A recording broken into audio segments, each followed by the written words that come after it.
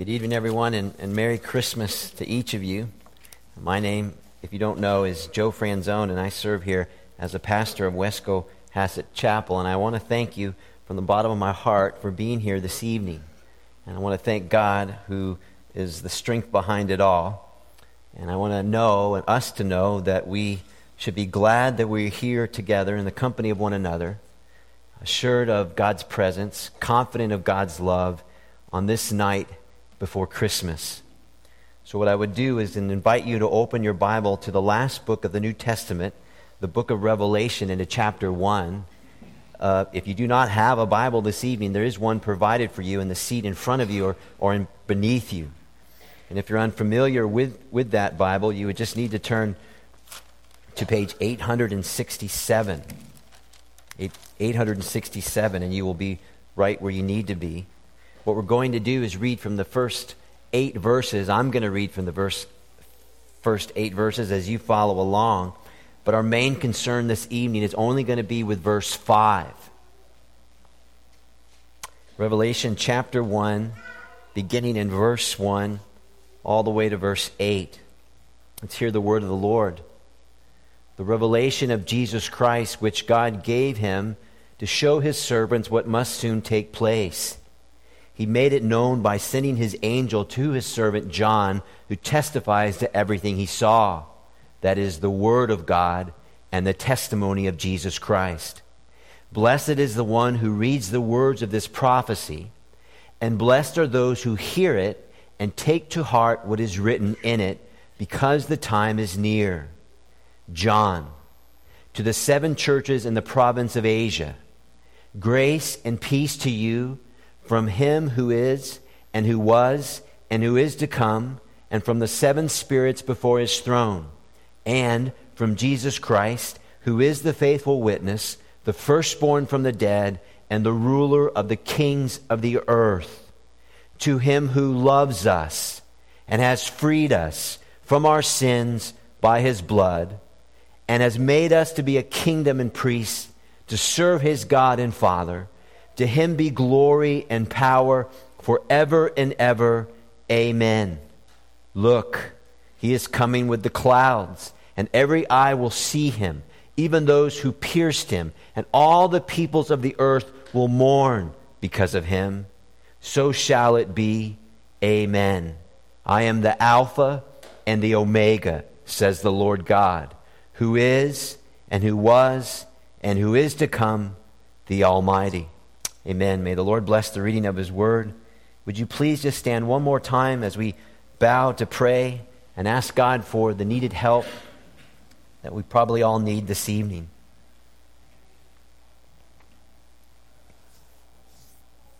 Our God and Father, it is our deepest desire to give you the glory due your name as we study the Bible this Christmas Eve night. All year long, you, God, have been the decisive factor and much-needed provider in everything we do.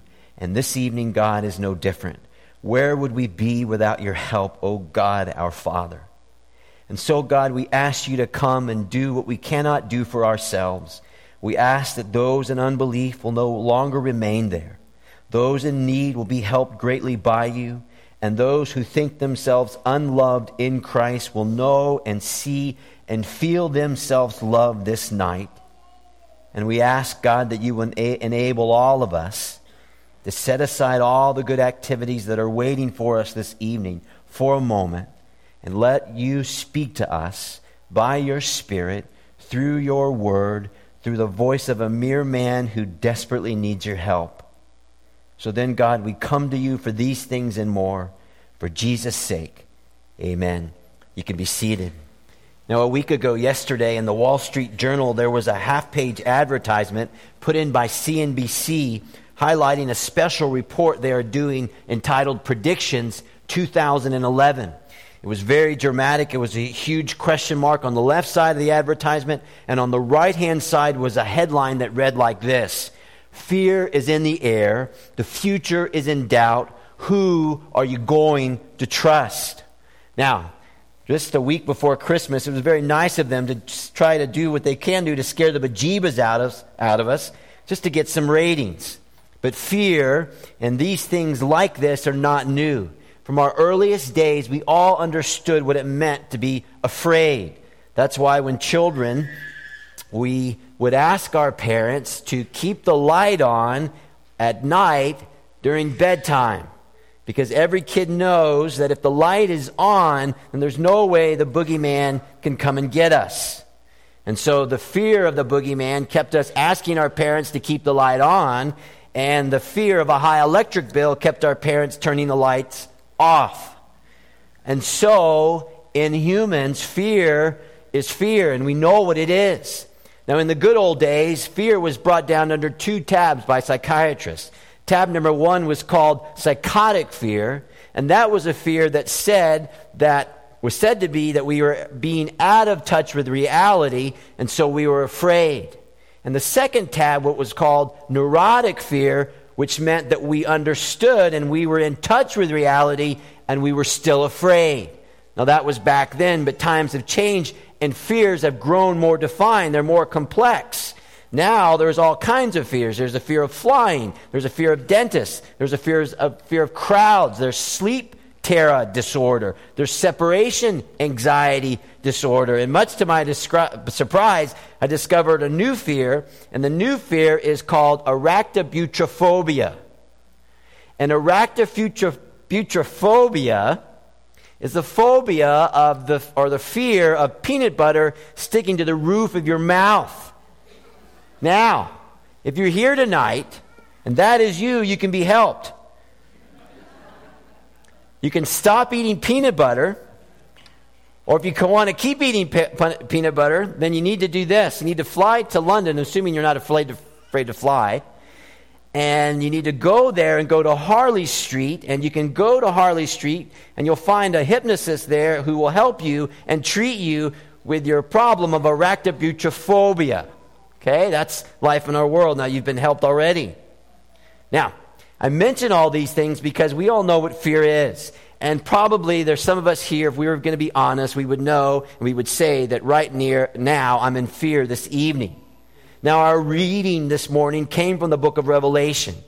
And I know that this book is not a typical book for a Christmas Eve Bible reading. But nevertheless, when people think of this book, they immediately think of the end of the world, and terror and fear strikes their heart. But if this book is understood, this book is meant to encourage and not to make us panic. And if you read the Christmas story, which we read some of it already this evening, if you read it from the pages of the Bible, you will notice that there is a great amount of fear in the Christmas story. Herod is afraid. The shepherds are afraid. Mary is afraid. And they're all frightened by something or someone. And so whether it is the fear of life or the fear of the end of the world or the fear of the end of our lives, fear sets people on edge. But it's better to be sent to Christ than to be sent on edge. And that is what this book, given to us by God, like every book in the Bible does. It sends us to Jesus Christ. And so for some, this book gives us, for all, this book gives us the answer to all the destruction that will come into the world and all of the difficulties and fears that will come into our life. And this book is a book that sends us to the only answer to those things, and the answer is Jesus Christ. Now, as we read, the human author of this book is John.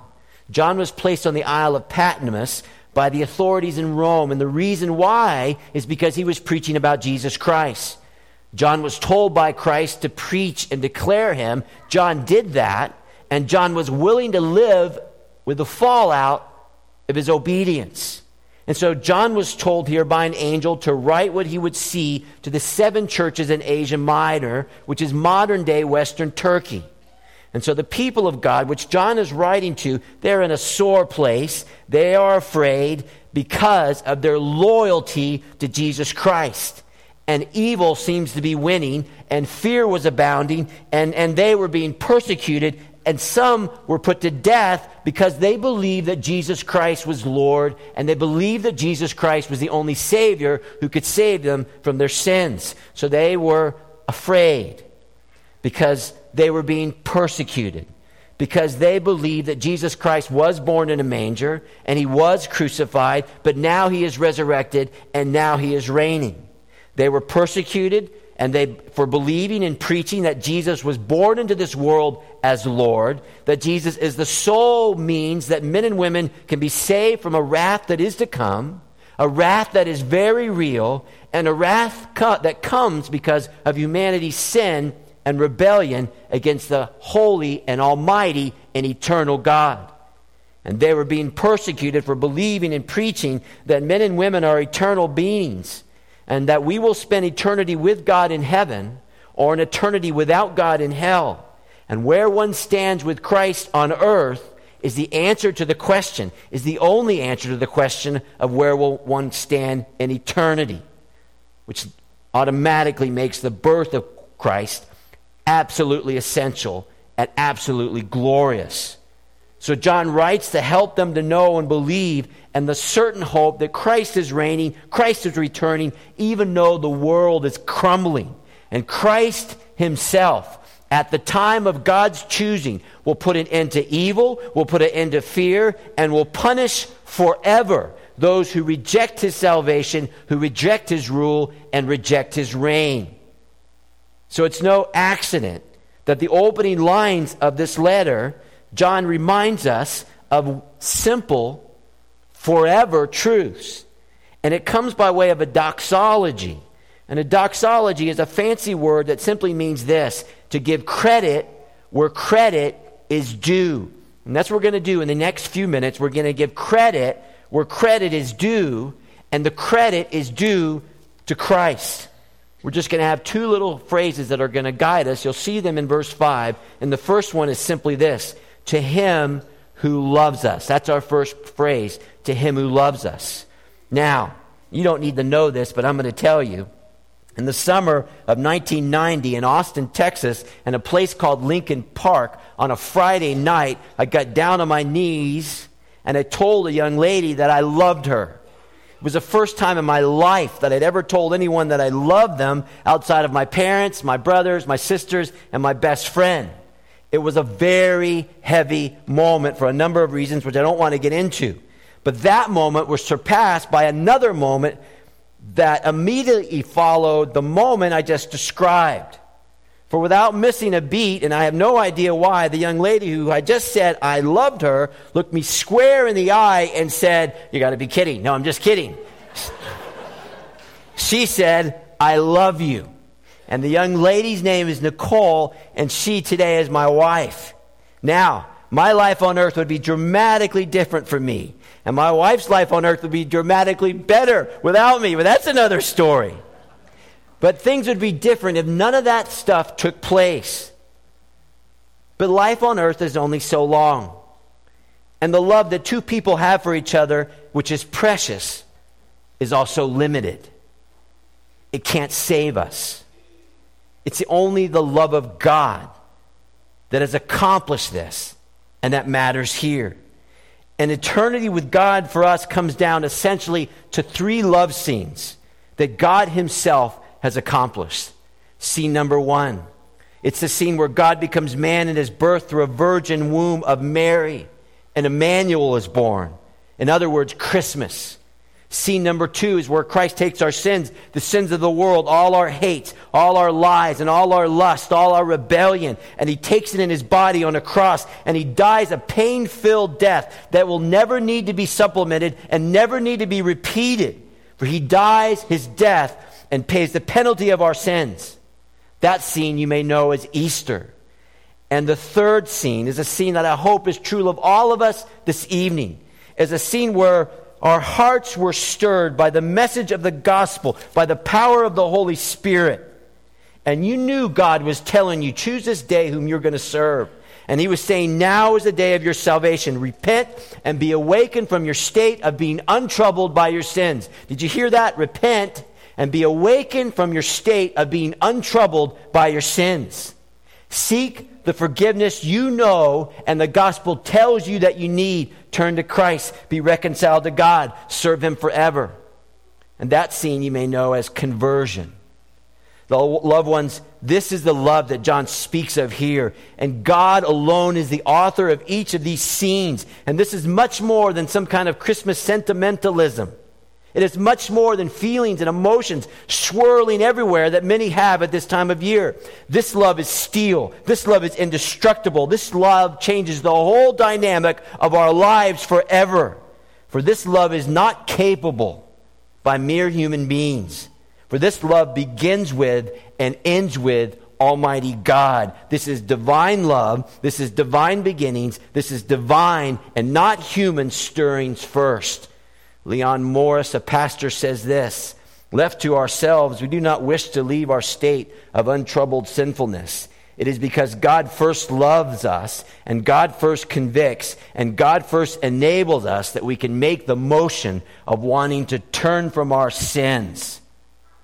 You see, in all this, it is one thing for us to tell God that we love Him. But it's beyond wonder that God would tell us and show us and catch us and convince us that He loves us. Now listen, this love is not limited to and is not confined to how life unfolds on earth. Listen to your Bible. Romans 8. Who shall separate us from the love of Christ? Shall trouble or hardship or persecution or famine or nakedness or danger or sword? For I am convinced that death, life, angels, demons, present, future, any power, height, depth, anything else in all creation will be able to separate us from the love of God that is in Christ Jesus our Lord. The man who wrote that was the Apostle Paul. He died because he was a Christian. To Him who loves us and has freed us from our sins by His blood. That's our second phrase, and it's our final phrase. Freed us from our sins by His blood. Now, I don't think I'll ever be able to hear the word freed or freedom and not think of Mel Gibson in a skirt. Mel Gibson as William Wallace in Braveheart with a big sword in his hand and a skirt yelling what? Freedom. Thank you. Now, we all know that we all long for freedom of some kind. And all of us do these things where we make bits and pieces of provision so for some kind of freedom.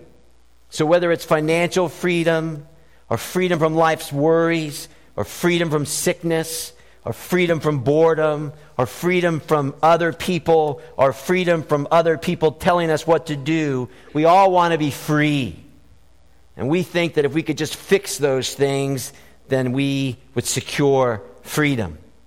And so you might look at this little verse tonight, and He has freed us from our sins by His blood, and you're not impressed at all. After all, they say, sin is a mistake. It's just a blunder. It's a mishap. We're only human. It's going to happen, and we're going to try to do better next time. So relax.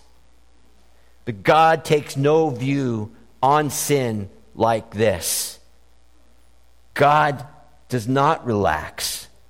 God, from His word, opposes sin greatly, and He's not soft on it. It is wrong. It is a sin then to approach life with a mind that says that everything there is now, and there is no throne in heaven that judges men and women. And it's wrong. It's a sin to have a method of life that says all of life's events and how they are to be approached are only on the basis of one thing. How will they affect me? And not how will they appear to God, and not how they will affect my fellow man. One has to do with loving God. The other has to do with loving our fellow man. The two things that Jesus said that we must do. You see, this is a moral universe. And this moral universe belongs to and is created by God. And God is the center of it and not humans. And God is the loving master of the universe. And God, who is wiser than we are, takes a better look at sin, and he understands what sin means. He understands that our thoughts and our words and our deeds rebel against him, and they're going to harm us. They're going to harm our neighbor, and they're going to make things worse. And they offend him. But God had a plan.